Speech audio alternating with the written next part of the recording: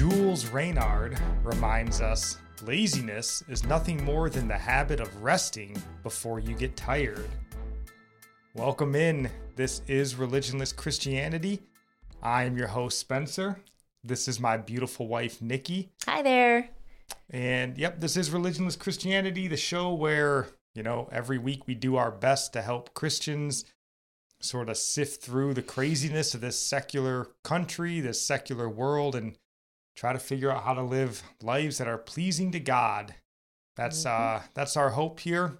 And, we had stopped introducing ourselves kind of like after 150 episodes, they should just know who we are. And then we had a good mentor that was like, yeah, you should introduce yourself. Like, for the new listeners. More. We're introducing ourselves that again. Makes sense. It really does. So I am Spencer. She is Nikki. And today we are going to be talking about our sixth of the 7 deadly sins. This one is going to be slothfulness.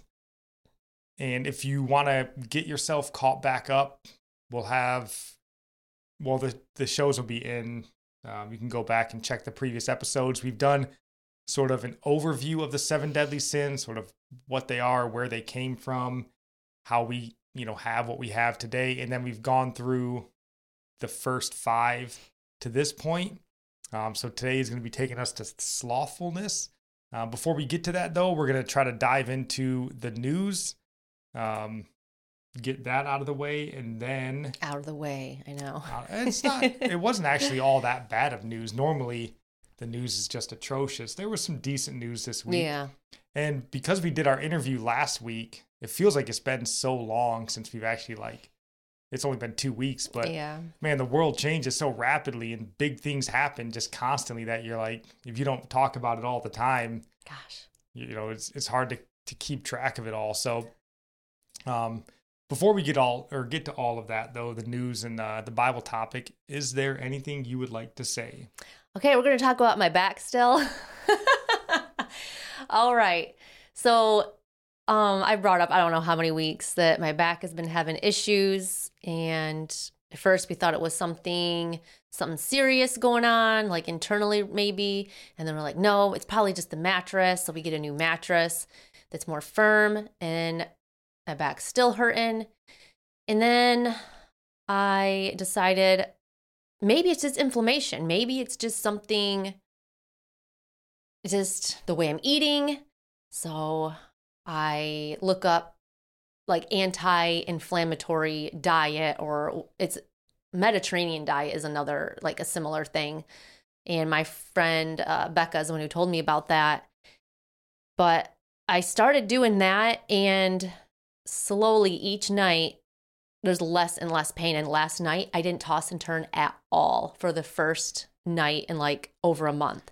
And I will note, we went back to the old bed that she doesn't like, apparently. I thought the mattress that was too soft. So now we got a causing nice problems. Brand new bed standing up against our wall. We do. We're probably sending It's back. just up against our windows. We'll see. I don't know. It's just crazy that it's taking this long to figure out, all the things we go through to try to find what the problem is. This is an important thing to know. Diet's important. Yeah. So we've heard a lot of testimonies of people who've done, what we hear often is the carnivore diet. I'm not doing that. Jordan Peterson, if you're unaware, Jordan Peterson. He does a straight, I think he's 100% lamb. He doesn't even take vitamins. And he said just water and completely lamb. Changed his life. So diet's ailments. Important. Yeah, anything that's inflammation, it's crazy. And I don't know if it's necessarily the diet itself is all that important. I do think there's certain diets are obviously good and better, but I think a lot of it, if you go carnivore or you go Mediterranean or keto, whatever it is, it's really just getting away from processed crap food to real food. So whether it's carnivore and it's all real meat, or it's Mediterranean, it's real oils and vegetables and lean meats and cheeses, whatever it is, it's just getting the process. Once you clean it out, you realize that stuff is poison in your body. I think it is because inflammation, so bad. That's a reaction to something, your body's trying to get rid of what you've put in it. And I don't know, I've never been so motivated to eat better. And I'm like thankful that I've gone through all this back pain because nothing else would have really motivated me. I do my best, America. He just doesn't work. He's a good motivator, but really, I don't want to be in pain. Like, I want to sleep. I want to have energy. Like, I've been miserable. So I just want to really encourage anybody who's dealing with like arthritis or any type of inflammation, whether it be digestive or back issues, try it out. Just look up like Mediterranean diet or anti-inflammatory diet, like getting away from foods that are inflammatory. And I eat a lot of peanuts, and I'm thinking I'm being healthy, just eating some nuts and like some cranberries, but peanuts are inflammatory, I guess. That's what I've learned. So I had to buy some really expensive almond butter today instead of peanut butter. So sorry. We've got our social media links and Discord and stuff. And we are a Christian show here, but we just want to talk about life and getting better. So if you guys have diet stuff that you're trying, doing recipes, whatever it is, or if you're interested in hearing, because I've been very big on my diet for a long time. Nikki's been hit or miss. I mean, she generally eats very well. I really need him. I got to tell you guys, he helps me out. So we love diet, exercise. We're down to talk about all of that. We'll pray for you as well. So, but yeah, just pray for Nikki that the diet and all that just keeps working. She help me better. To have self-control, and I don't eat when I'm stressed, because that's, I guess a lot of girls are the same. You get stressed out and you go for like the cookies and stuff. I am the weaker vessel. Yes. There you go. I admit it. I am weaker in that area. Yeah. Pray for us. That would be wonderful. And, if the bed isn't that big of a deal, I'd like to save the money. I prefer the softer one. That one, I think it's too firm. It actually hurt my back more, but in a different way. Like it was hurt. It was causing different pains. Well, and I think what we're going to do, we'll probably use our Christian podcast community, My Pillow promo code, and maybe go and get that mattress topper from My Pillow. Maybe. I gotta tell you guys, that My Pillow, it is the best. I have never liked a pillow so much. He makes a good product. It really is awesome. Don't let the mustache fool you. He makes a good product. So for me, the jail ministry, I've been going now for about a month, and it's been really good. It's really fascinating to be in there with these people. They're all good, good guys, and just the conversations and the different backgrounds and the things they say and, sort of the stories they tell it's wild. But it's awesome too to see, I go with a buddy from church who's just a church member, and then to actually see him sort of in his element up there preaching, and it's almost embarrassing because his mind is like anything they throw out. He's like, yes, at 2 Thessalonians 3:11. You're like, how do you know that? And like whatever it is, like Rain Man with Bible passages. So it's cool to see. It's embarrassing for when I actually have to stand up and preach on my own. It's going to be completely different God situation. Will give you grace in the moment. The Holy Spirit better work through me. And then also, so just pray that keeps going well. Some of the guys that are there, it's just jail. It's not prison. So they're only there for a couple months. So a lot of them will cycle through, they won't be coming back. So just pray. We got a couple guys that got out this week. James, most notably, he's been in there for a long time. Just pray that he, walk that narrow road and not fall back into old habits that, are bad for him. Also, I've talked this many times. My religious accommodation, was denied from the Air Force. I've been fortunate enough to get a couple of extensions on my appeal, and that's coming to an end. So my appeal is getting submitted. Basically, so far, the Air Force is batting 1,000 for denying appeals. So I don't have a lot of hope in and of myself outside of God moving in the miraculous that it gets approved. And I don't know that I care that it gets approved. I more just care that God's will is done and that I'm comfortable with it. So just keep us in your prayers. It's going to be a big change. The Air Force has been our sole, basically, source of income and lifestyle for 16 years. So that's going to be a drastic change if that comes to an end soon. But just keep us in your prayers there. We would appreciate it.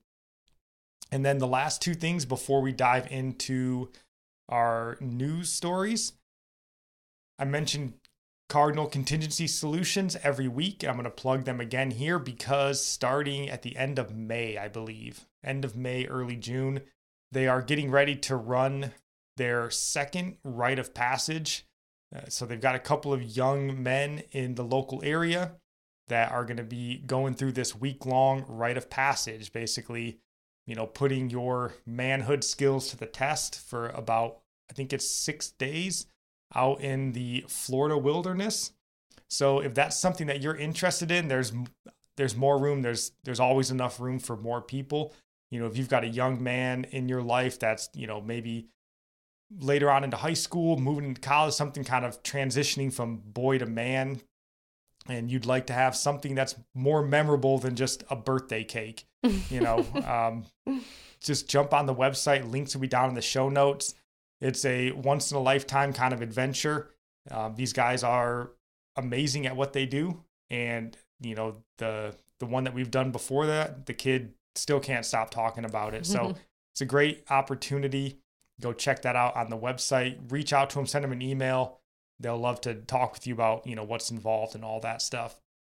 And then last one, we mentioned Christian Podcast Community. We are proud members of the Christian Podcast Community, and we would love to have you go and check out the Christian Podcast Community and follow them. You can see they're on all these different platforms. Pretty much whatever podcast platform you use, they are on there. And whatever you like to listen to, they have a show for you. So always make sure you listen to Religionless Christianity and then something else, because we don't want you to leave us, but we want you to find more. And these are, everything from theology to movie reviews to live call-in shows to, everything in between. They've got something for you, and they're all entertaining and good, godly men and women. Mm-hmm. All right.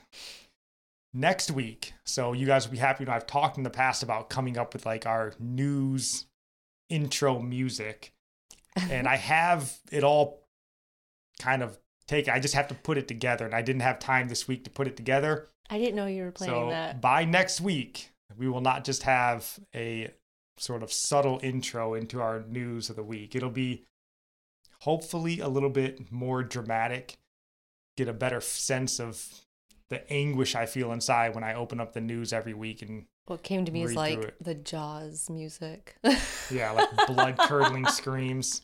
Because this is our weekly wade. I think I wrote down wade into the murky swamps of the news. It's normally our trek through the valley of the shadow of death. But again, this week was not quite as bad as it has been. So obviously the big news that has sort of captured all of American society, right, is Elon Musk, the man, the myth, the legend. Apparently, he has purchased Twitter, and that means that you should be afraid, apparently, because he purchased Twitter. And the story that we pulled here was from The Atlantic, and I just wanted, if you could, honey, just read this paragraph. Sure. All right. It says, when people talk about free speech in this more colloquial, I knew I wouldn't remember how to say it, colloquial context, what they mean is that certain entities may be so powerful that their coercive potential mimics or approaches that of the state. The problem is that when private actors are involved, there's no clear line between one person's free speech and another. A private platform can also decide not to host you if it wants, and that is also an exercise of speech. Right-wing demands for a political purge of Twitter employees indicate just how sincerely conservatives take the secondary understanding as a matter of principle rather than rhetoric. Yep, and then it goes on to say here, the fight over Twitter's future is not really about free speech, but the political agenda the platform may end up serving. As Americans are more and more reliant on a shrinking number of wealthy individuals and companies for services, conservatives believe having a sympathetic billionaire acquire Twitter means one less large or influential corporation the Republican Party needs to strong arm into serving its purposes. Whatever Musk ends up doing, the possibility is what the right is actually celebrating. Free speech is a disingenuous attempt to frame what is ultimately a political conflict over Twitter's usage as a neutral question about civil liberties. But the outcome conservatives are hoping for is one in which conservative speech on the platform is favored and liberal speech is disfavored. So the thing with Elon Musk here is, and this is just one take on it. Obviously, The Atlantic is a pretty liberal news outlet, pretty far left as far as news outlets go. But, you know, the idiocy here from the godless left, which I would say The Atlantic is part of, sort of their fears about silencing free speech, like it's obviously stupid, right? Because they've been silencing speech specifically on Twitter for years, right? For years and years. And the thing about the left is they're always guilty of what they're accusing you of, right? So here they're guilty of silencing free speech, and now they're accusing the right of wanting to silence free speech.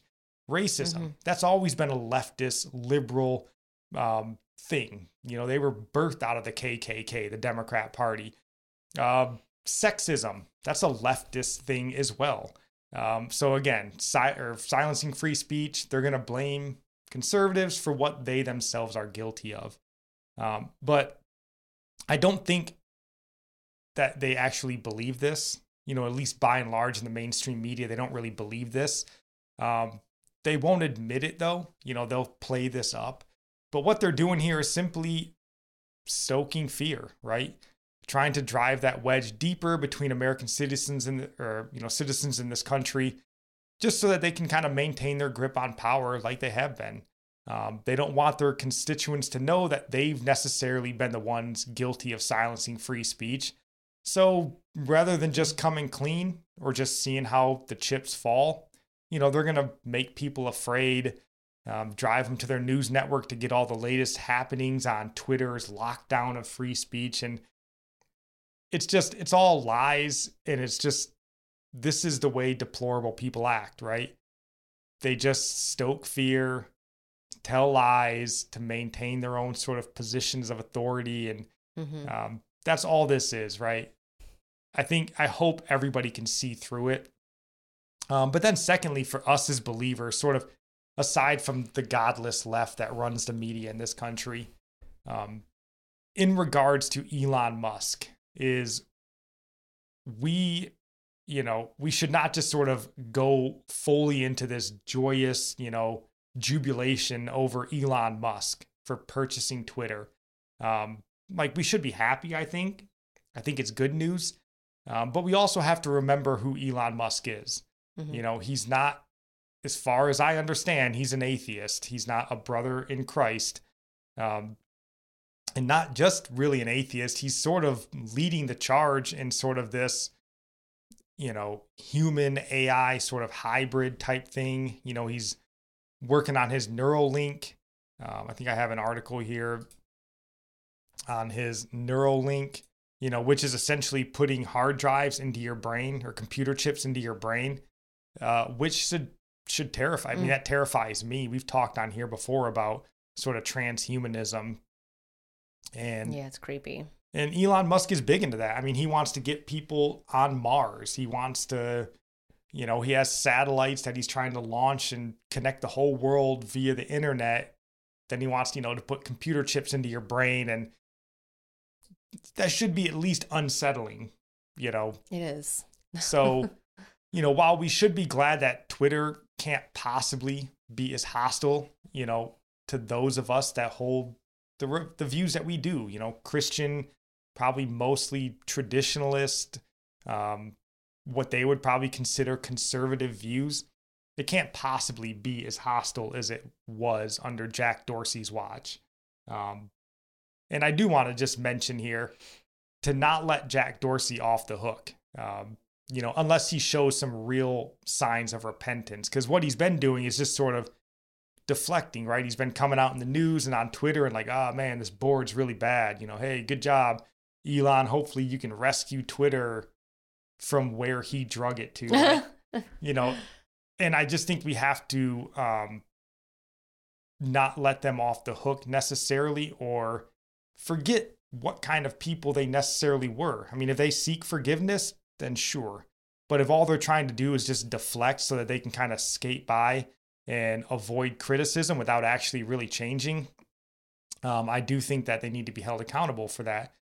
Because Jack Dorsey led the way, right? He was in charge of Twitter from its founding until last year, basically. And he was an enemy of the people, as far as I'm concerned, working for satanic politicians and world leaders to silence speech and push what I would consider a satanic agenda. I mean, that's what our left is in this country, is a satanic agenda. Yeah. So, and also, I mean, hold those politicians and world leaders accountable as well, unless they also show some real repentance and not just, oh, it'd be great to have free speech back. Right. Yeah, dude, you're the one that blocked it, like, so we should be calling to them for repentance. Jack Dorsey is on Twitter. You have the ability to reach out to him and, tell him he needs to repent and believe. But then, as far as Elon Musk, yeah, I just think, he does hold views that we support in some sense. Free speech is good. We want people that support free speech here. But he does need the Holy Spirit to move on his heart. And we can't lose sight of that. Because again, I mean, a man that wants to bring AI, human hybrids, sort of transhumanism, is not necessarily a person that we need to be supporting sort of whole hog there. Like, we should support him where his views line up with ours. And that's about as far as we need to go. Don't put all your stock and all your faith into Elon Musk because, his views outside of really free speech, right, and capitalism don't really line up with ours so far as we know. It does seem like something sinister going on, and we're just thinking, oh, free speech, but it's like he has a plan with this. Right. And, I know not everybody necessarily is just all in on Elon Musk being the savior of Western civilization. Right. He's very intertwined with governments around the world, which,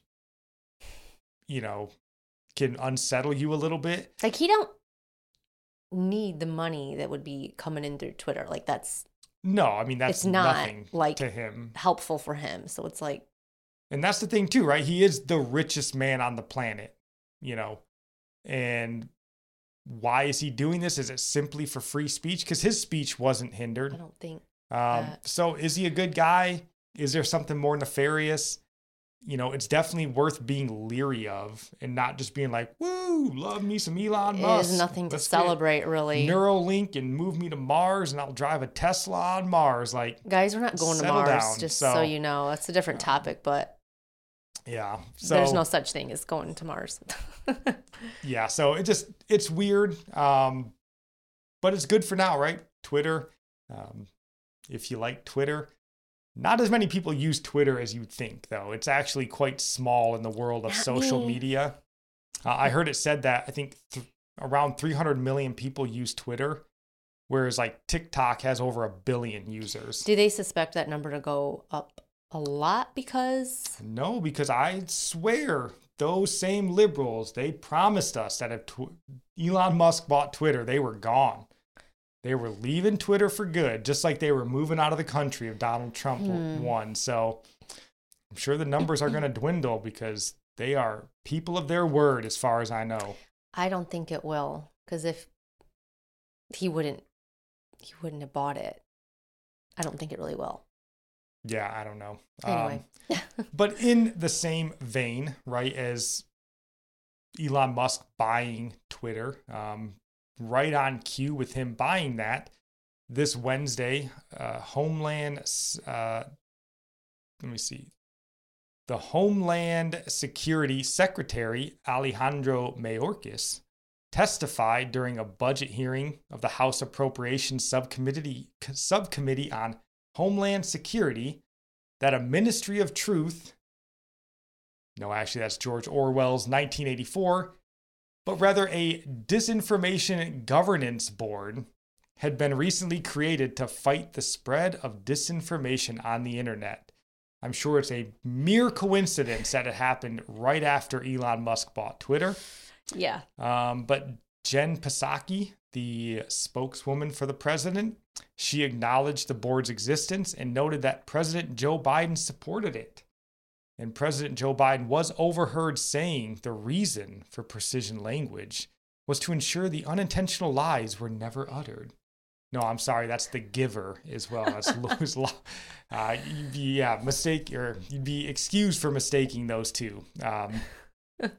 George Orwell's 1984 and Lewis Lowry's The Giver, with our very own Disinformation Governance Board.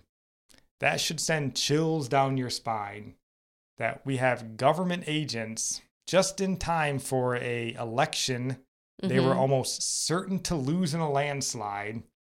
They're going to be the ones now to sift through information and make sure you get all of the truthful stuff. Oh, Nothing man. I love to trust more than godless politicians with the truth. Doesn't that make you feel good? This is, we've been telling you forever, our politicians, especially in today's age, they're by and large antichrist people, antichrist leaders. And, Satan is the father of lies. So you've had to have been on guard this whole time for years and years now, and it just has to be ramped up. You can't trust the media. I mean, thankfully, we've got Twitter, I guess. We'll see what happens there. But, as far as the rest of the mainstream media, they're just as sold out for the Antichrist as they ever have been. And now they're just going to be more empowered. We've had fact checkers for a while, which were, again, a sort of disinformation campaign.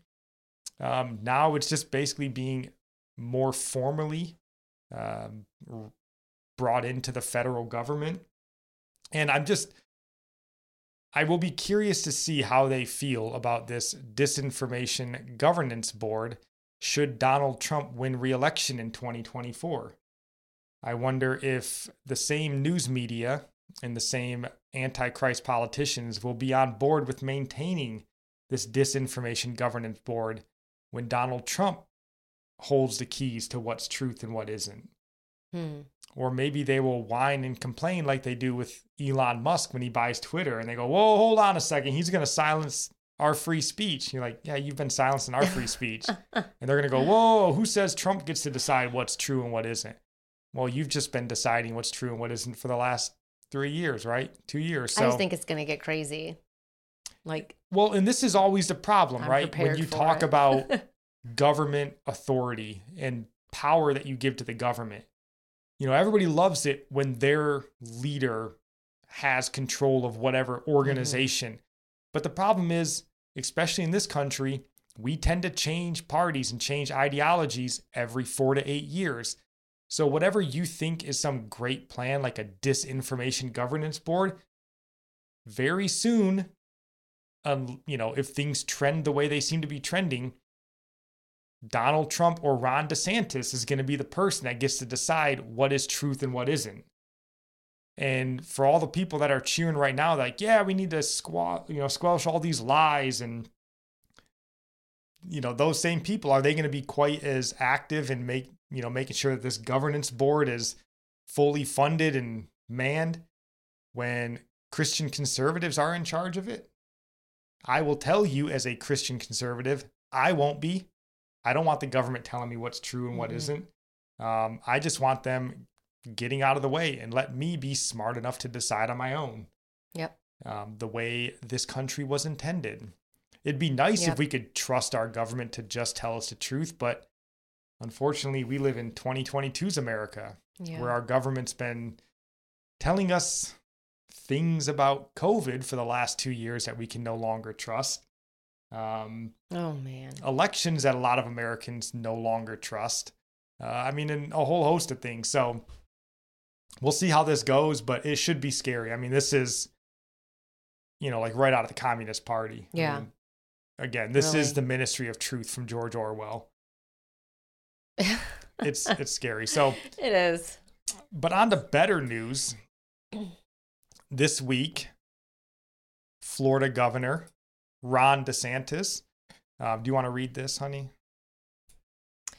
Yeah, Florida Governor Ron DeSantis signed a bill Friday nixing the Walt Disney Company's sweet tax deal with the state after the entertainment giant opposed its so-called "Don't Say Gay" law, which is actually the parental rights in yeah, education bill. yep. But this is a great story, in my opinion.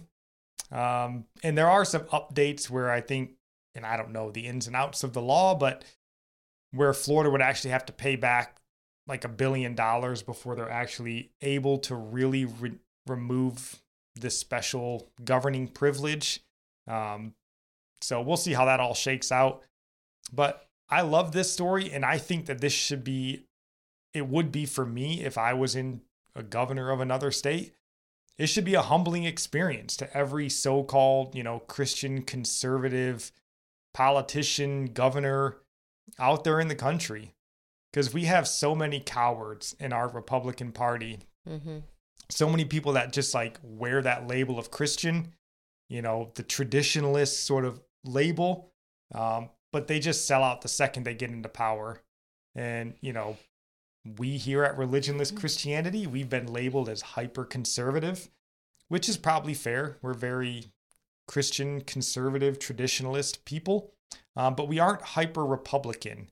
We've talked on this show many times how we have great disdain for the Republican Party and politicians in general.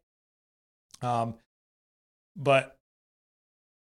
where are all the Ron DeSantises? Mm-hmm. All these people that have been governors for years and decades, and senators and congressmen. And here's Ron DeSantis that comes in and in his first term just completely overhauls everything.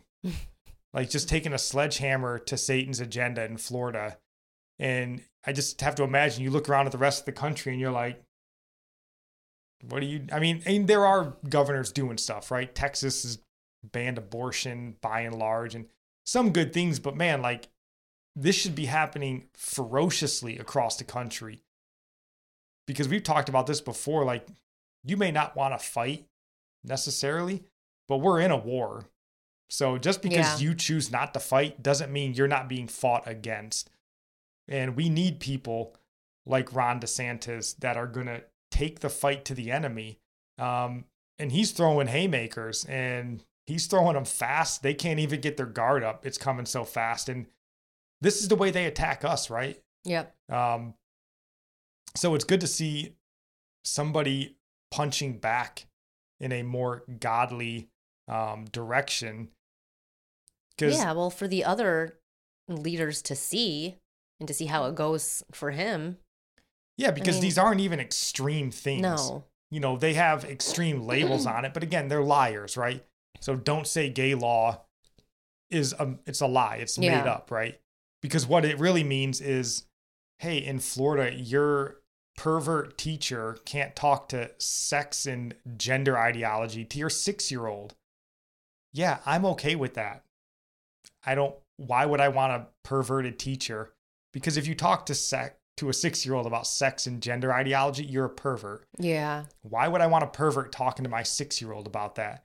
Because as far as I understand, the parental rights and education bill is just kindergarten through 3rd grade. Yeah, I was going to say it's only up to 3rd grade. I think how shameful those people are that you have to write into law. I know it. Something to protect kindergartners from being exploited sexually by some perverted transgender activist. It's insane.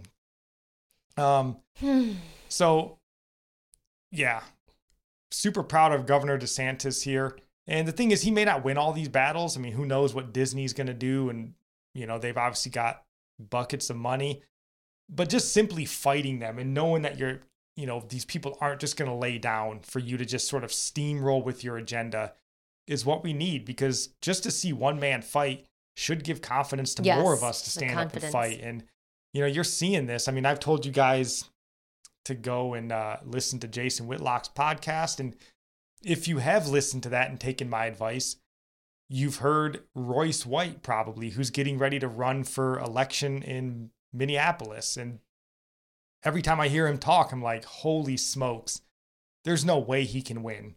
Like somebody that bold and that unafraid to speak about his faith and trash the establishment. I'm like, oh Lord, please let him win. And then I'm also scared too, because politicians have a way of losing their soul very quickly.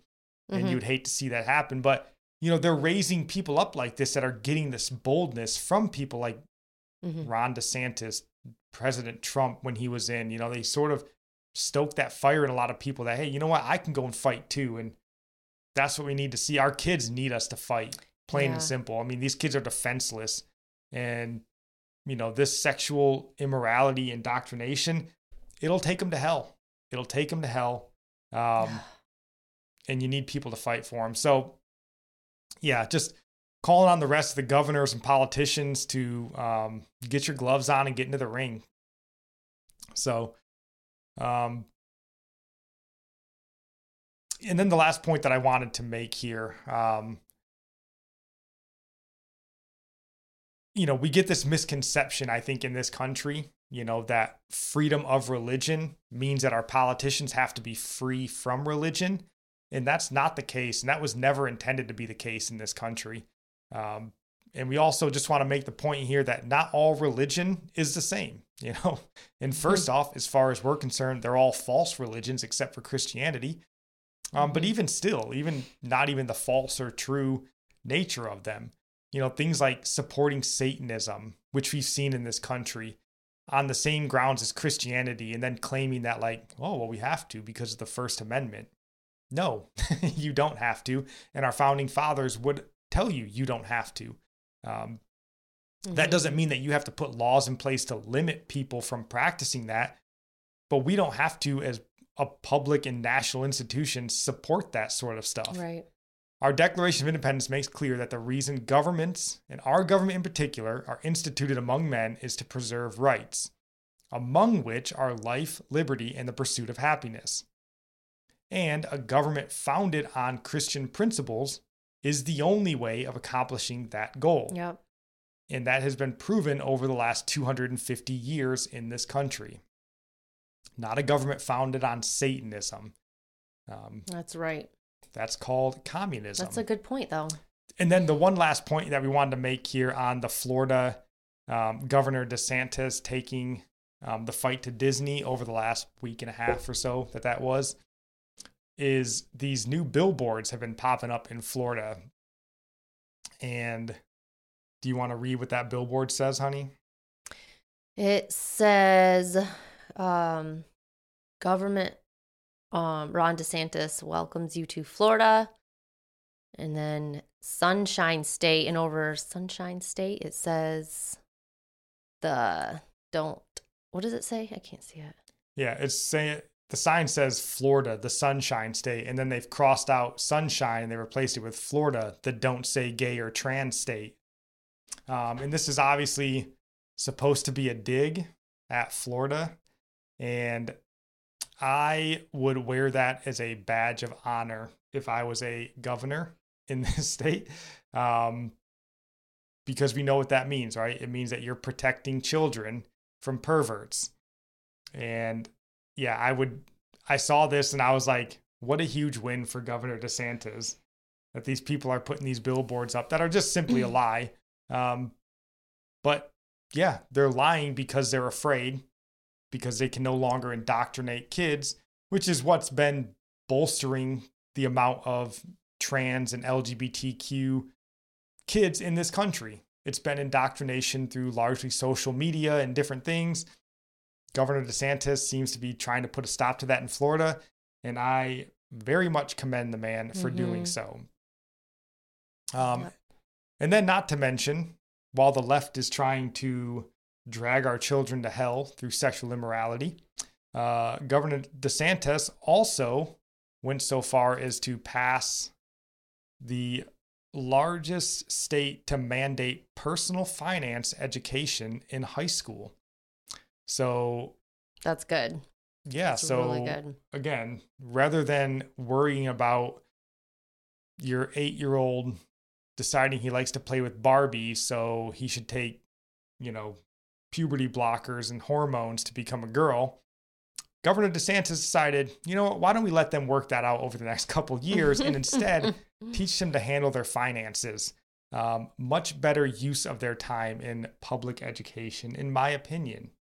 And maybe, just maybe, we could send some of our politicians to Florida high schools to learn about finance and not run our country into $30 trillion worth of debt. It's wishful thinking, of course. But good news. So if you're not from the great state of Florida, sorry. But Florida seems to be doing some big things, trying to support kids in the right way. And Governor DeSantis is also on Twitter, which apparently is a free speech platform now. So you can reach out to him and tell him, keep fighting the good fight. And then moving on here into more Christian specific stories from the news. I saw this one and it made my heart glad. Do you want to read this headline, honey, in the first couple paragraphs? Grove City College condemns alleged drift into CRT advocacy. Yep, and then just read those first two paragraphs. Maybe. Okay. Grove City College insists it's not going woke. A new report from the Conservative Christian College in Pennsylvania denounced school-sponsored courses and trainings they say promoted CRT concepts and characterized inviting historian Jamar Tisby to speak at a 2020 chapel service as a mistake. Grove City College has not changed. A committee composed largely of Grove City board members said in the report released last week. It remains a Christ-centered conservative institution. Yep, and I personally think this is great news. Mm-hmm. I follow Jamar Tisby on Twitter, and I don't recommend any of you do, because he only really sees the world, as far as I'm concerned, through racial lenses. Everything is racial injustice to him. As you can see, this is his Twitter profile here. And the thing is, he has a doctorate in history of race and religion, or he's a historian of race and religion. So I don't think that he should have ever been invited to speak at a Christian college outside of maybe Union Theological Seminary in New York, where the LGBTQ affirming Christians get their doctorates, I guess. But the thing about it is, with Jamar Tisby and all of these sort of race-focused people is, so for him, right, he's a historian of race and religion. Like, racism has to exist for him to really have value on the national scene or in the Christian scene, right? Right. At least I would imagine that's how he feels. Mm-hmm. So, like, he won't let racism die in this country. Just the same as like Al Sharpton and Jesse Jackson, Sean King, Ibram X. Kendi, because they don't have a place in a racially accepting culture, which America is. We are accepting of all races and religions and genders. No matter what the godless media tells you, we are very accepting of all that. So they'll find racism everywhere. And when there is no racism, they'll sort of drum up racism. And I think this is bad for society, but it's especially bad for Christianity. So I definitely, I give kudos again, handing out a bunch of kudos today, but kudos to Grove City College for putting a stop to this nonsense. But the article does go on to say, see if I can find it here.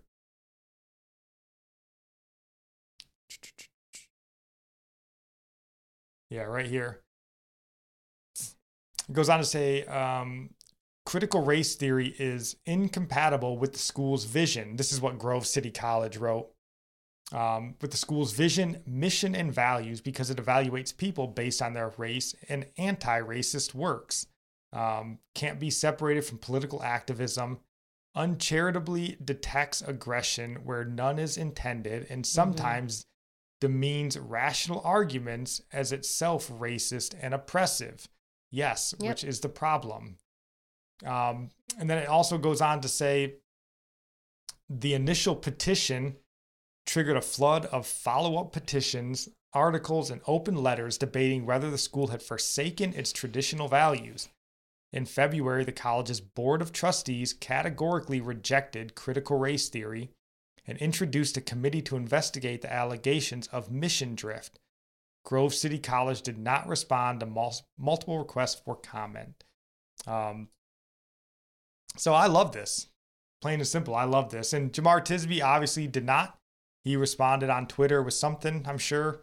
On his Substack, I think I saw, he wrote something about it. But, you know, who says we need to progress in this country, you know? The entire Bible that we read is basically about reminding us to go back, you know, remember where you came from, remember what God's done for you, what he's called us to. So I'm happy to see this. You know, I've quoted C.S. Lewis on this before, and I'll quote him again here where he says, "We all want progress, but if you're on the wrong road, progress means doing an about turn and walking back to the right road.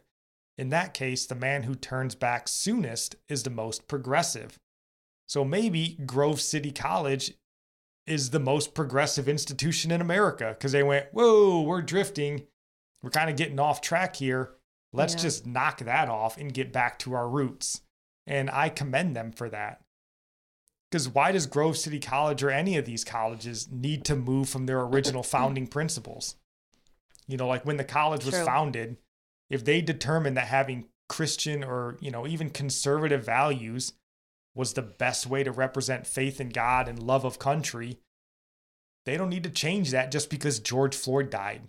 Like, yeah, that's awful. He was killed. Okay, our principles still stand. Like, I just wish more schools and more employers and just people in general had this sort of conviction. Like, hey, you know, awful things happen. We should look at it, maybe talk about it, but we don't have to throw out all of our history and all of our principles, everything that we stand for, just because Jemar Tisby says so. I know. It's crazy. Christianity is not racist. People make mistakes. People can have racist bones in them. People can be evil, but the principles aren't. You know, that's like going, oh, well, what about the Spanish Inquisition? You're like, yeah, there were some evil people there. Jesus didn't do the Spanish Inquisition. He didn't kill anybody. You know, the crusade, I mean, all the things that they always like to throw out, you know, oh, what about those churches that owned slaves? Okay, yeah, evil people owned slaves back in the day. Okay.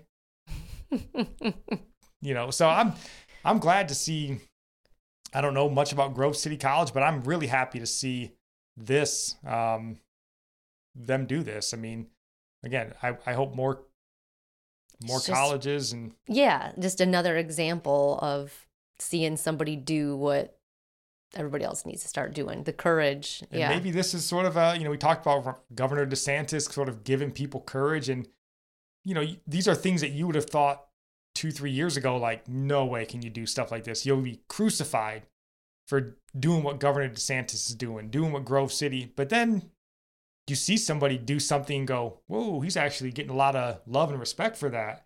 Yeah. Okay, maybe we don't have to just fold here. Maybe we can stand on our principles, weather a little bit of the storm, and then realize that the Twitterazzi and the Twitter mobs, they see the sparkly objects and they get distracted on the next thing that they're going to attack. And they forget about you, right? Yep.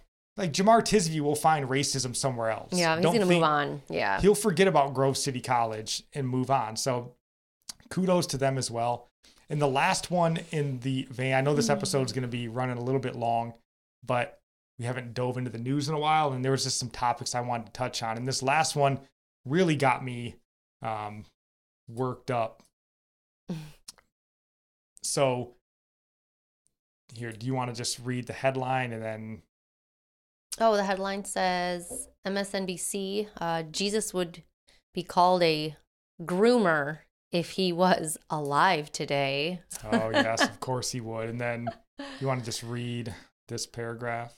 It says, responding to Republican lawmakers who are raising concerns about public educators circumventing parents to push gender ideology on students, Matthew Dowd, who was a guest on Deadline White House with Nicole Wallace, another former Bush advisor, dismissed such concerns, saying, if Jesus Christ was alive today, he would be called a groomer. He would be called woke, and he would be called a socialist. Oh, Wow. yes. Matthew Dowd.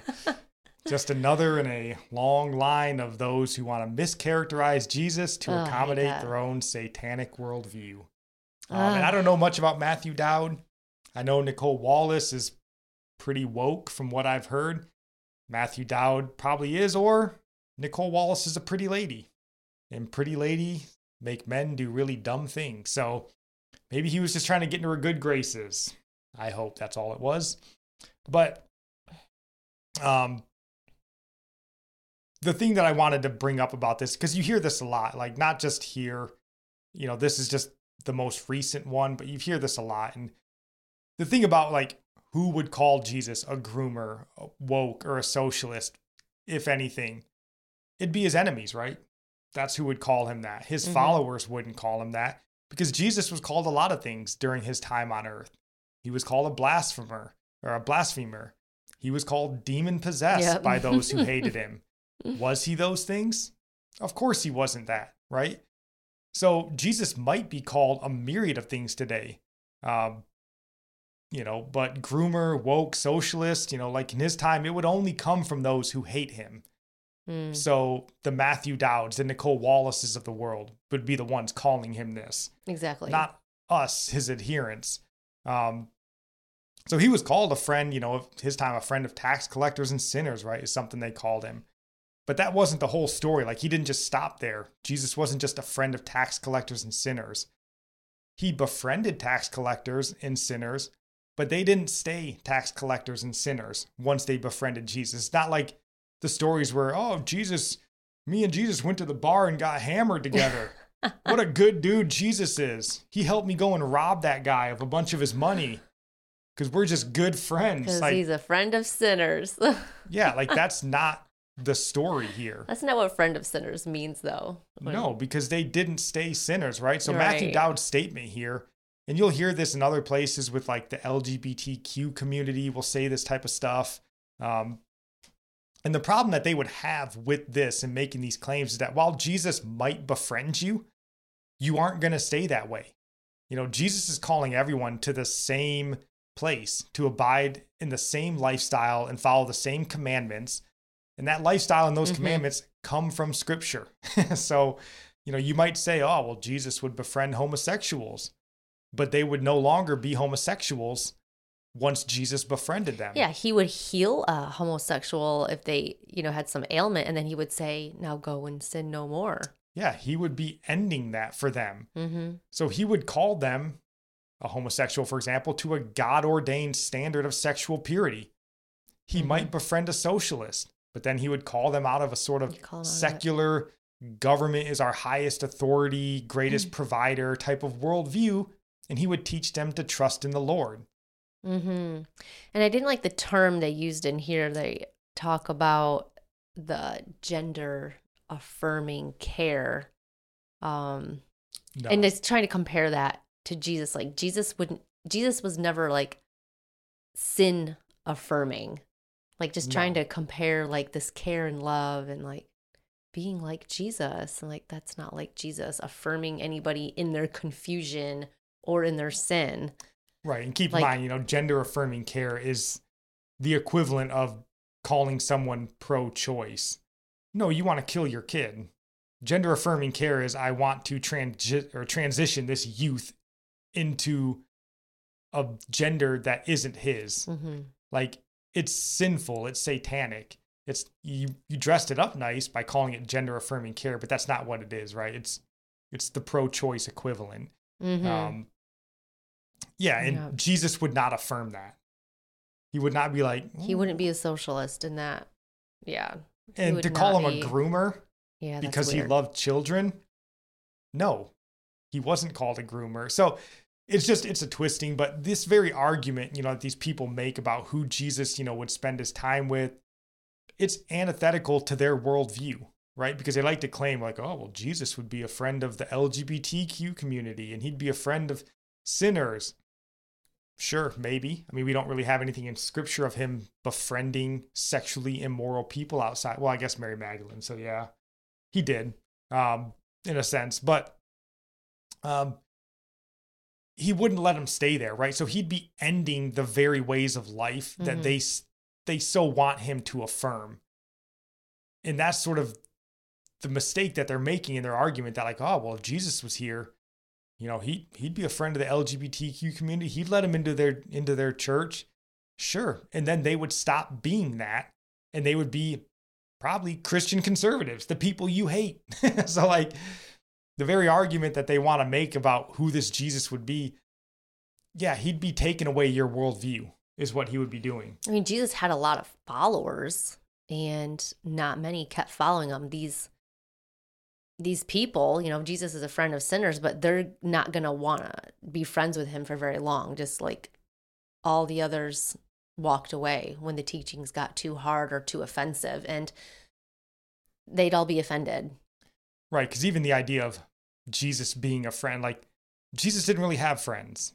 He had disciples. Yeah, his disciples, yeah. And he had Right. those that either chose to walk with him and walk in his ways, or they left. Mm-hmm. So Jesus is either going to show up to the LGBTQ community, the socialist community, and they're either going to learn to walk the narrow path that he's on, or they're going to be sent away to walk the wide road that leads to destruction. Jesus isn't leaving the narrow path to go walk with them down the wide road. Right. So it's frustrating to hear this sort of stuff because they're trying to twist who Jesus was to make you think that like, you don't have to quit being, you know, a drunk, a wrathful, angry person, sexually immoral. Don't change any of that because Jesus would be your friend. You're good. No, man. If Jesus is your friend, you're changing to look like Jesus. I don't like those like shirts that say like Jesus is my homeboy. I'm like, he's not a homeboy. No, he's your king. Right. like they bring Jesus down to their level. I'll be like, he's a friend of sinners. I'm a sinner and I ain't gonna stop. That's their mentality. Yeah, you will stop or you'll get left. So that's all we really have for the news today. We'd love to hear from you guys on this sort of stuff, like we talked about with diet, nutrition, stuff like that. But then also just, you know, what do you think about Elon Musk? Is it something we should be hopeful of? I mean, I don't know a ton about Elon Musk. I want to hear all the theories and just, I think there's things to learn and things to be and also if you're into, you know, we've talked on this show before about racializing Jesus and how that's a move that we see coming in this country, who I would say, you know, Jamar Tisby is in that community. But again, we don't know everything. We only know what we know. So if you're up on, you know, sort of this racializing idea in the Christian community, we'd love to talk to you. If you think we're off base a little bit, I think we've told you guys before. And if you've reached out to us, you know, we're pretty open to being sharpened. We just want to learn, you know, we don't want to be right. We just want to get it right, you know? So reach out to us. Let us know what you think on these topics, but that's going to end it for us in the news this week. And we're going to move on to our Bible topic. So again, do you have anything to say on those news stories before we move on? No, okay. I don't. I would have chimed in and I didn't chime in a lot. I know. All right. That's fine. So this week we are discussing the sin of slothfulness. It was going to be gluttony, but that's too good. We wanted that to be the final one because that's the whole reason we did the 7 deadly sins, was just to talk about gluttony. So we do like to start these off by discussing why slothfulness is a sin. So slothfulness here, it refers not just to like slothfulness physically, and we'll see that, but it also, and maybe more importantly, it sort of refers to slothfulness of mind and spirit. And I would say that slothfulness is a sin because it misuses God's grace to sort of help us overcome, to achieve, to persevere, and all those sorts of things. And it's a sin in that it can lead you to mismanaging or neglecting the things that God has already given you. Which, you know, is just, I think, some ways that it can be sinful in your life. I think just putting this together and just a little bit of just looking into slothfulness more and definitely has me convicted just on like what you just said, like just mismanaging or neglecting. Oh yeah. Like the things God has given you to care for. And I think we're supposed to be convicted as we're doing all of these, like we're always convicted. We're not just like learning about it and thinking we got it all. No, we're always convicted with each one. Even the gluttony one. We're going to talk, well, maybe not you so much. No, I'm just kidding. No, but this one did, and it really got me even in this podcast, because this is something that is very, very important to me. And it takes a lot of time. I mean, you may be listening to this and be like, what a hatchet job they did on this podcast. That's fine. But we actually put a lot of time and effort into this and money. But I still get slothful. I get distracted, and I spend so much time on stuff that doesn't matter. And then, I'm like, oh man, I should be, devoting my time to the podcast. And I've told you guys I want to write a book, and I've like gone as far as like writing the title down. And then I'm like off, and I'm like, man, I'm being slothful here. I'm running in 1,000 different directions, but I'm not doing anything important. I mean, it is important in a sense, whatever, no, that's but a lot of people, though. It's not that important. So that's, just some ways that slothfulness can be a sin, and we're definitely guilty of it ourselves. But so what is slothfulness? We just went to Merriam-Webster's, and it defines it as idle, indolent, lazy, shiftless. And then I can't remember the website that I went to find this, but a gentleman named Father John Evans, he made note that the Greek word that we translate as sloth is called, what is it, Akita, I guess. Sure. But it means indifference or negligence. And I really like that definition there for this idea of slothfulness, just indifference. Or negligence, because I think that fits a lot with what we do in America today. So as we kind of mentioned, and especially in that vein of negligence and stuff, like another way to look at slothfulness is just doing unprofitable things. Really just like wasting your time. Like you're busy, but you're busy with stuff that's unimportant, to the point where you're neglecting the important things. And it may vary in degrees of importance, right? Like you may think my job is super important and I'm busy and I'm working 50, 60 hours a week. But if you're neglecting your family at home and your kids don't know who you are, are you being slothful in the family? I would say, yeah, probably. Yeah. Yep. But can have an imbalance. Yeah. Yeah. And that might be an extreme example where generally you're more just like, I've been sitting at home playing video games for 4 hours and my kids haven't eaten lunch. Okay, now you're being like real slothful, where that's easy to tell. Whereas the work thing, you might say, hey, I'm providing, so that's probably a little more easy to see. But, we don't really use the word slothful in our sort of day-to-day language. We tend to call it stuff like laziness, obviously, apathy, procrastination. In the military, we call them time wasters a lot. Idleness is things that you'll hear a lot.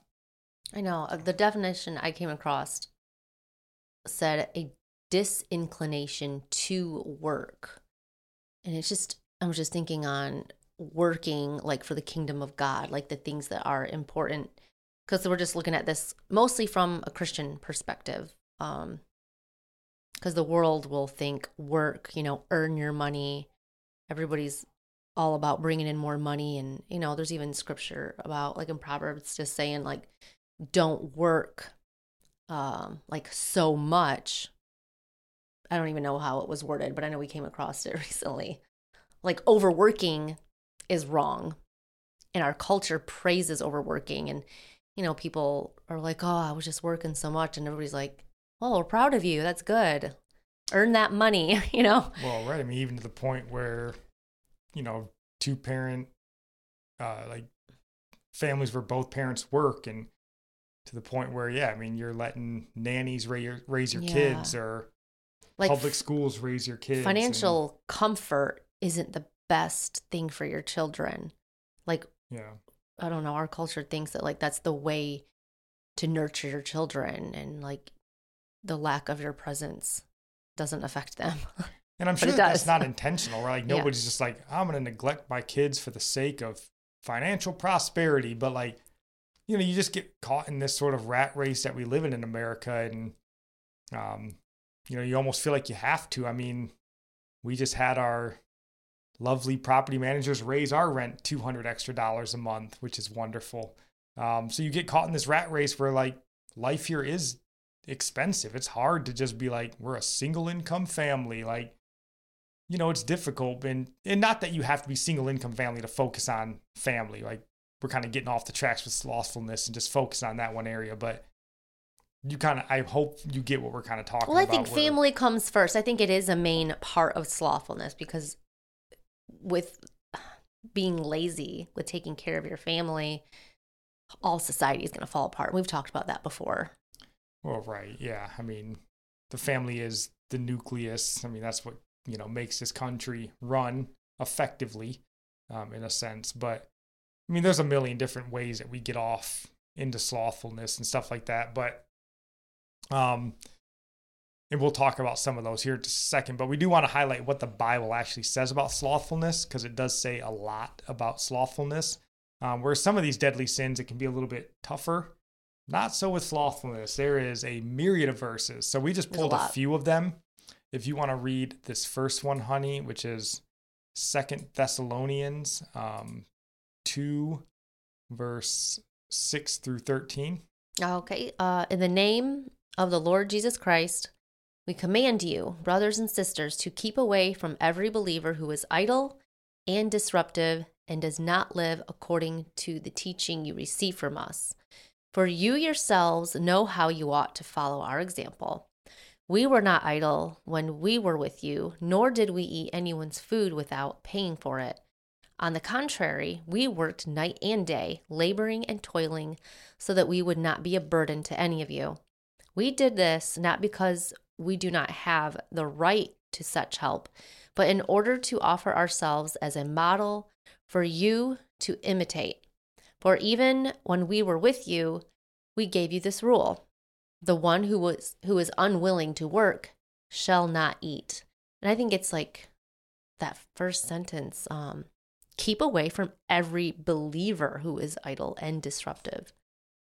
Yeah. These are believers. Like, that's a hard thing to do. Like, well, and that's something, again, I mean, modern Christians won't want to hear that, right? We're not supposed to separate ourselves. We're supposed to be all inclusive to everybody at all times. Like, how do you keep away? Like, I don't even know what that looks like. I mean, I guess if they're just there to be takers, and I'm sure churches know. I mean, I'm sure if you're in a church, you know the people that are just probably takers. They show up to probably every free giveaway of any sort, but they never really offer anything up. So, yeah, I mean, we don't live in a society, it seems like, where we send people away. In fact, we seem to be people who open up churches just to invite takers in. Yeah. And make that our church. So, but it does go on to say the rest of this verse here. It says, we hear that some among you are idle and disruptive. They are not busy. They are busy bodies. So there's that sort of slothfulness in working with things that don't matter. They look busy. Yeah, he says, such people we command and urge in the Lord Jesus Christ to settle down and earn the food they eat. And as for you, brothers and sisters, never tire of doing what is good. So there is the Apostle Paul urging us to not be slothful, to not be busybodies and wasting time. Doesn't mean that you can't do things that aren't super important, that you can't have hobbies and free time, but if it's to the point where you're not feeding yourself and you're needing to be supported, then yeah, you're definitely missing the mark there, I think, to what he's telling you to do. I like the next one you had, so I was just reading ahead, but whoever is slack. Right. Hold on. Let me pull it up on the screen. Oh, sorry. All right. Whoever is slack in his work is a brother to him who destroys. And I was just thinking, like, to say nothing or to do nothing is like taking part in a wrong. Like when you can stand up and make a difference, like all the news we talk about and how you can, voice your opinion and vote and all that. And silence is consent. So, that's what I was looking for. to see your brother or your sister who's slack, not doing anything, slothful, and to just not say or do anything. yeah, I mean, you're kind of taking part in Yeah. that with them. And I think when you, and I'm going to go and say this goes along with it. It may not be saying that exactly, but I think it fits. If you see a brother or sister in Christ going off the straight and narrow, going into sin, and you don't say anything, you take part in his destruction. No, You're that a brother is the most to him who unchristian thing destroys. you've ever said. You are not allowed to judge. You are not allowed to pull people But what away is, from the wide well, I'll road. talk about that in a is minute. American Christianity 101.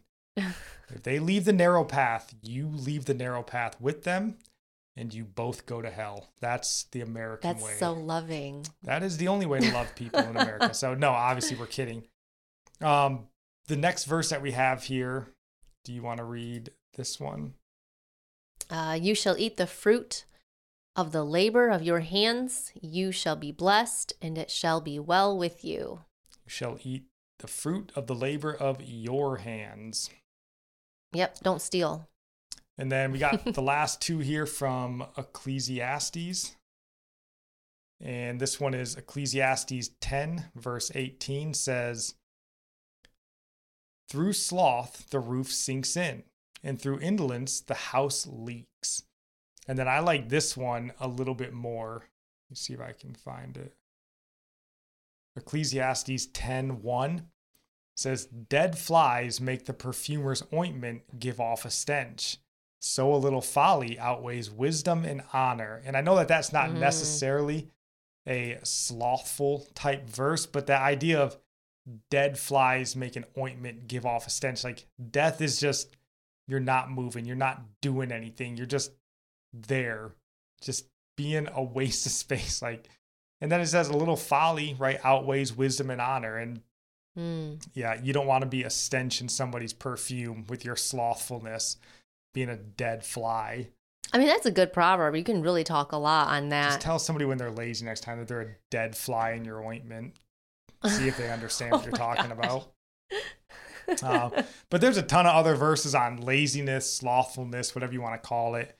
And then there's also that, you know, I think it's a saying. When I looked it up, it's actually one Bible translation that says idle hands are the devil's playground. The Living Bible translation says that.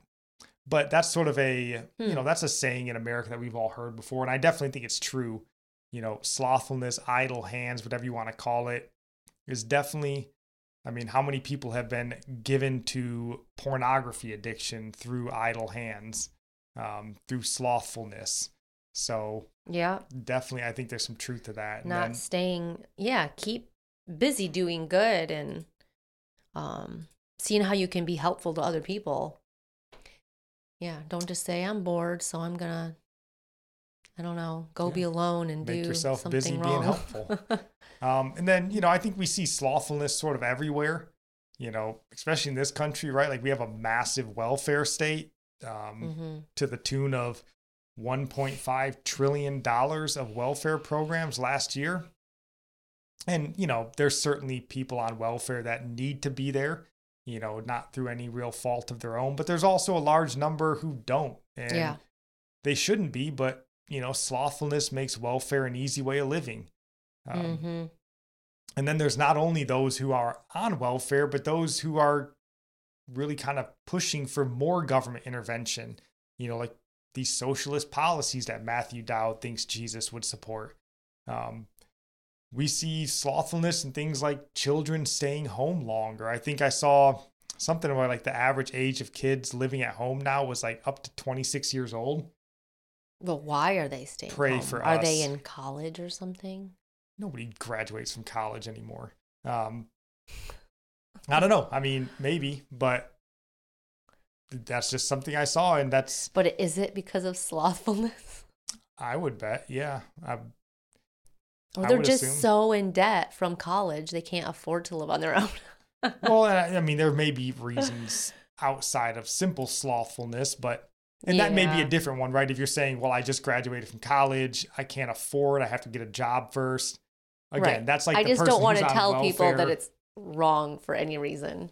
Well, again, you got to be able to be smart enough to sort of splice through the details here and go, yeah, I live at home, but that's because I'm waiting for a job. Okay, I'll stop. There are obviously nuances here that we aren't going to cover. But I think there are some things you can dig into that, right? As far as slothfulness is concerned. And then things like smartphones, internet in general, I think has really influenced us in the area of slothfulness in this country. Like we're, me and Nikki included, but we're all guilty of just sort of letting those seconds turn into minutes, turn into hours.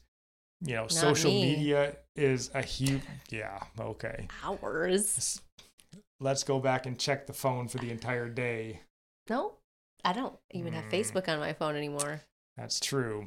And you took the laptop, so I couldn't even get on the computer when you left. But how many people, social media is just a main one, right? But we see that in a lot of people where that takes up so much of their day. And, if you look back at an entire day and you're like, man, I was on my phone for 2.5 hours today looking at YouTube videos. And I mean, I probably could have built a deck by then or something. I don't know. You could have built done a deck. something Can you build a deck? I don't know. A small deck. I'm sure it takes a lot longer. But yeah, I mean, there are definitely some signs, that you can see in things that we see going on in this country that aid slothfulness. Yeah. Not with Nikki, of course. She's the least slothful person you'll ever meet. That's why her back hurts so bad. I agree. I don't know. I was just talking with... She's also the most humble. No, I'm not. So. Well, me and Kizzy were just talking about that. My sister-in-law. How just our culture, like it has so many conveniences. Like everything is like right away, and you don't even have to cook dinner. You can order in, and everything's instant. But then we don't have time to even like get together and visit. Like even if we're just busy with work, I was like, why can't we visit each other? Like we're supposed to be able to get together with family, with the body of Christ, but it's just so twisted how backwards it is. Like with all the conveniences to save time.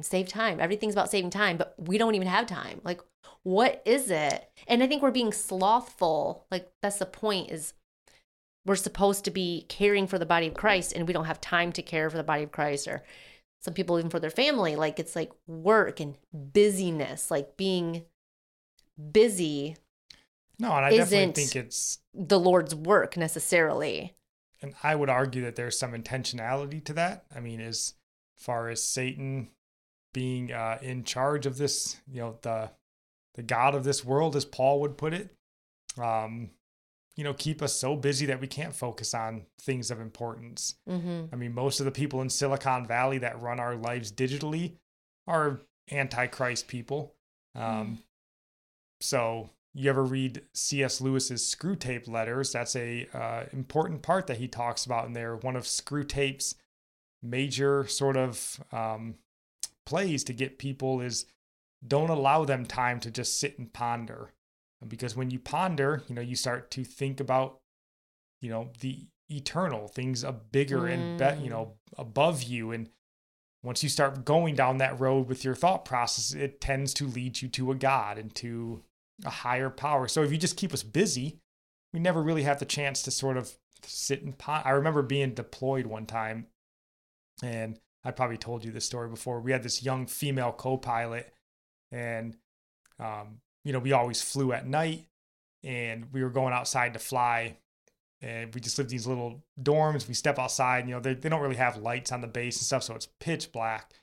And we're just standing there, me and another guy that I flew with, and we're staring up at the sky, like looking at the stars and kind of pointing out. And the girl comes outside, and she like looks up. She's like, "What are you guys looking at?" We're like, "Oh, we're just looking at the stars and kind of talking about it." And she was like, "I don't like doing that. It freaks me out." I was like, "What do you mean it freaks you out?" And she's like, "Just the idea that it's endless. It just goes on and on. It terrifies me." And I was like, ever just like sit and ponder, like what's up there, what's beyond there, that God's there, that's his, She was just like, "No, I don't even think about it." And I was like, maybe you should, right? Because she was an atheist as far as I remember. You're like, maybe you should just kind of sit and ponder these things for a little while. And so, yeah, I think that idea of slothfulness in the sense of being busy on unimportant things definitely keeps you away from thinking about more important things and pondering. But that made me think about what we talked about, how like you don't want to, like they don't want us to think about things. Like whenever we go to a store or a restaurant, there's always music playing. Like even in like the Walmart parking lot, they have music blasting. And I think the music has an effect on what you're thinking and what you're feeling, your emotions, and what they want you to purchase.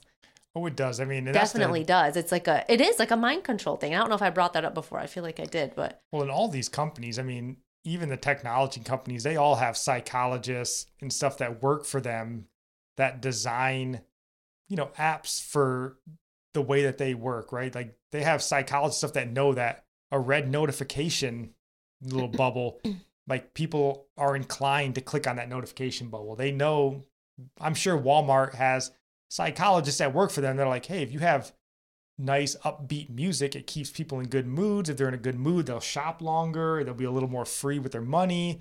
So play a little bit of music through the store in the parking lot. Yeah, I mean, it's all intentional. Keep them in a good mood.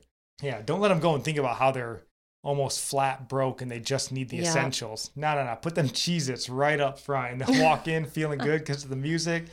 We are trained, guys. It's sad. But I mean, even spiritually, right? We have these like the declines that we've seen in this country, and we've discussed stats on this show before. The steady decline in church attendance in this country. Yeah, the laziness of just not going to church, like I don't have time or. Right, but they're not necessarily doing nothing, right? People are just filling up their time. There is no idleness, right? They're just being busy, and losing sight of the important things, like going to church, regular Bible readings on the decline. And then even to the point, we talked a couple months ago, 60% of people who claim to be Christians think that Jesus is just one way to get to heaven. And they claim to be Christians, right? Wow. I think as I was putting this together, I think abortion you could tie, among other things, as a sin of slothfulness. Because I think, when you look at it, like raising a kid is hard. It's time consuming, it's inconvenient, right? Yeah, it's far easier to kill that kid and just sort of push it out of your mind. That's way easier than saying for the next 18 years, 24 hours a day, I'm going to be working on this important thing. So the slothfulness would be like, no, I've got a career I have to chase. I got educational aspirations. All way less important your kingdom than that child, right? Your kingdom's more important than the kingdom of God. Absolutely. I know I wanted to bring up a few more verses because I was thinking on the word work, versus slothfulness, laziness. So 1 Peter 1:17 says, since you call on a Father who judges each person's work impartially, live out your time as foreigners here in reverent fear. Sorry, did you have that up, babe? You can keep going. I'll just pull it up. Okay. So he judges each person's work impartially. So there's a work to do. This is the point. I'm going to do another verse here. James 1:25. But he who looks into the perfect law of liberty and continues in it, and is not a forgetful hearer, but a doer of the work, this one will be blessed in what he does. So I just wanted to point out that slothfulness is a type of work, but it's for Satan's kingdom. So slothfulness is, like we said, not doing what God commands you to do. You might be busy doing something else, but you're still being slothful by not doing the more important things. So you're either working for God or you're working for Satan. So you're doing work, so we're told to work out our own salvation with fear and trembling. So there's work to do, and God is going to judge our work. Not a work of earning salvation, of course, but our works prove who we love and who we serve. And scripture says, he who has been forgiven much loves much. And how are we taught to love? Jesus said, if you love me, obey my commands. And what are those commands? To keep oneself unspotted from the world and to care for the body of Christ. And that's the big one right there. We're not caring for the body of Christ. We're too busy working for our kingdom, not for serving others. We're not serving others. We're just constantly serving ourselves and just overworking, busyness. But the truth is we're being slothful, even though we're busy. And and we've been trained to think, we can have other people work for others, right? This is why even anti-Christ people, they love a bigger government because the government takes care of people. I'll pay a little extra in taxes. You take care of the poor, you take care of the widows, you take care of the homeless. Yeah. Rather than, you go take care of them. You help them out, right? Because early Christianity, we all read in Acts, right? Where they lived in communities, they all took care of each other and provided for all their needs. And this is where they love to say, oh, Jesus would be a socialist. No, because Jesus would do it himself. Jesus wouldn't ask the government to do it for him. Exactly. So that's a big difference. So, yeah, definitely we get so busy that we lose sight of doing the important thing. But there is a counter, like all of our deadly sins, they do offer up a counter to the sin of slothfulness. And the counter to slothfulness makes sense. It's diligence. And diligence, according to Merriam-Webster's again, is steady, earnest, and energetic effort, devoted and painstaking work and application to accomplish an undertaking. And again, I think this makes sense. Sometimes we read these virtues and you're like, I can't remember which one it was. It was like greed or something, and seemed like a weird one. Now greed was charity. I don't know. Anywho, but diligence seems to make sense, right? And this idea of diligence, I don't think it has to, be in all things. I think it's this sort of painstaking work to accomplish an undertaking of importance, gets you out of slothfulness. Like you don't have to be diligent in, if you get up early, right, to go read scripture, to be diligent to read scripture. Not that it's necessarily fun, but you're doing it because it's important. You understand the importance, so you build in this diligence. You don't need diligence to go and play an extra match in Fortnite. But you do need diligence to homeschool your children, for example, right? Like these are different things where you don't always need diligence. You can let diligence slide in some areas, but not in the important things. It's like a maturity, and it's a spiritual maturity and discipline. And the things that come easy are the things that please our flesh. It's so easy just to do what our flesh wants. That's not work. It doesn't take any work. To know just how easy it is to give yourself 100% to things that don't matter. Yeah. But it's weird how even in your mind, when you know something is important, you can still just find every reason to do anything besides even when you're doing stuff that you know is unimportant and that important thing is back there, you're like, no one procrastinates on the bad thing. That's true. And it is. It's all it is a dying to the flesh. It's just a rejecting or like putting the flesh in where it, put it it's in its place. We just bizarre. Let it rule. That's all it is. It's flesh or spirit. It's discipline or laziness. It's just. Why can't the spirit speak? It's so easy to say this and like see it when we're talking about it. But in the moment, you're like, I don't feel like it. Everything's about what I feel like. Yeah. The feeling, that's the flesh. No, it is 100%. And this episode, we're about to wrap it up here. But is there any last thoughts that you have just on the entirety of the episode? News topics, slothfulness, anything like that before we dive into our sermon recommendation? I always just bring up all these things. Always pray. Everything we talk about. It's like recognizing sin in your life, slothfulness. We all have it. We all battle the flesh. That's the thing, is like, we're never going to stop battling the flesh. We're going to get probably better at just getting into like a routine. Something becomes habit, like good habits. With the help of the Holy Spirit, we can form those good habits. We can come out of sin patterns, and we just need to ask God for help. That's what it comes down to. Just humbling ourselves and saying, I'm a sinner. Yeah. Christ is a friend of sinners. Every day I'm like, I'm a sinner. I need you, Jesus. You are my friend. You're going to help me today. So that's what that means. He's a friend of sinners. Those who say, God, have mercy on me, a sinner. Every day we need to have that mindset before God. And because every day we're battling our flesh. It's hard, and don't have any shame in confessing your sin, your weaknesses, and having brothers and sisters pray for you, because we all can relate. Jesus can relate to it. He was tempted in every way. I'm sure there's a lot of times where he was just too tired. You know, all the people following around, just demanding a sign, Yeah. a miracle. And yeah, he understands. So yeah, I ended on that. Yeah, definitely. And just, find your own areas in your own life where slothfulness takes a hold of you. Again, this doesn't mean you got to be working on tilling the ground morning to night, but just not to lose sight of the important things. Because the beauty of it too, and I mean, we talked about how easy it is to get lost in the unimportant things. It's really easy. But the beauty of it, and the beauty of what God has done for us, is we do have the ability through diligence that, I think it's last I heard, and this could be made up, but 3 weeks to build a habit.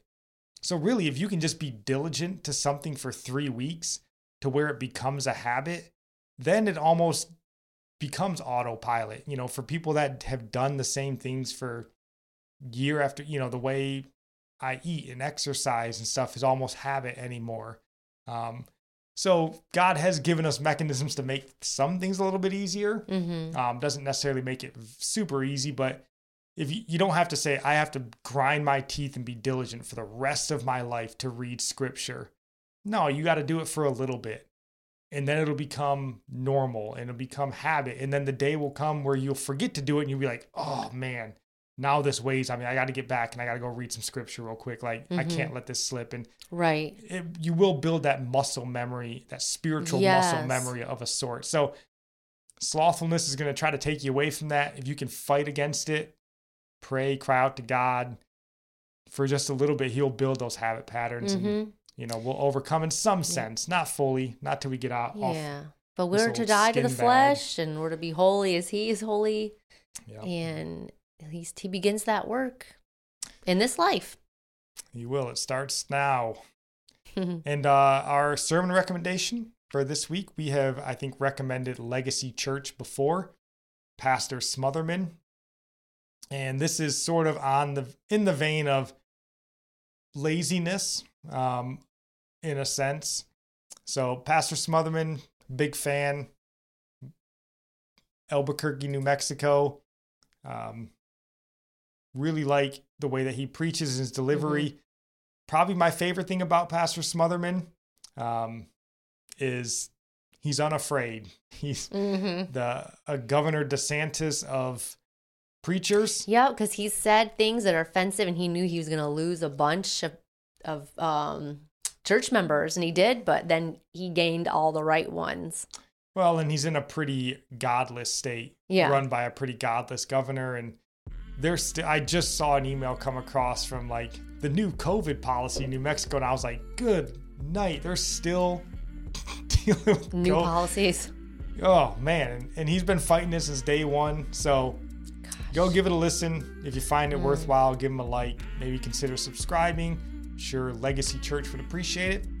But otherwise, that is all we got for you guys. We'll be back on Monday with our devotionals. Nikki is contributing now with a couple daily devotionals that are really good. So if you want, they're the same style, but she thinks about things differently than me. So it's just a different take.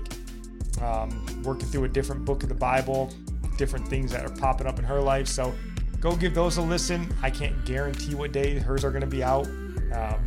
But they'll be out twice a week. We know that. So, go give us a listen, subscribe, review, like, share, all that sort of stuff. But anyways, see you guys again on Monday. God bless.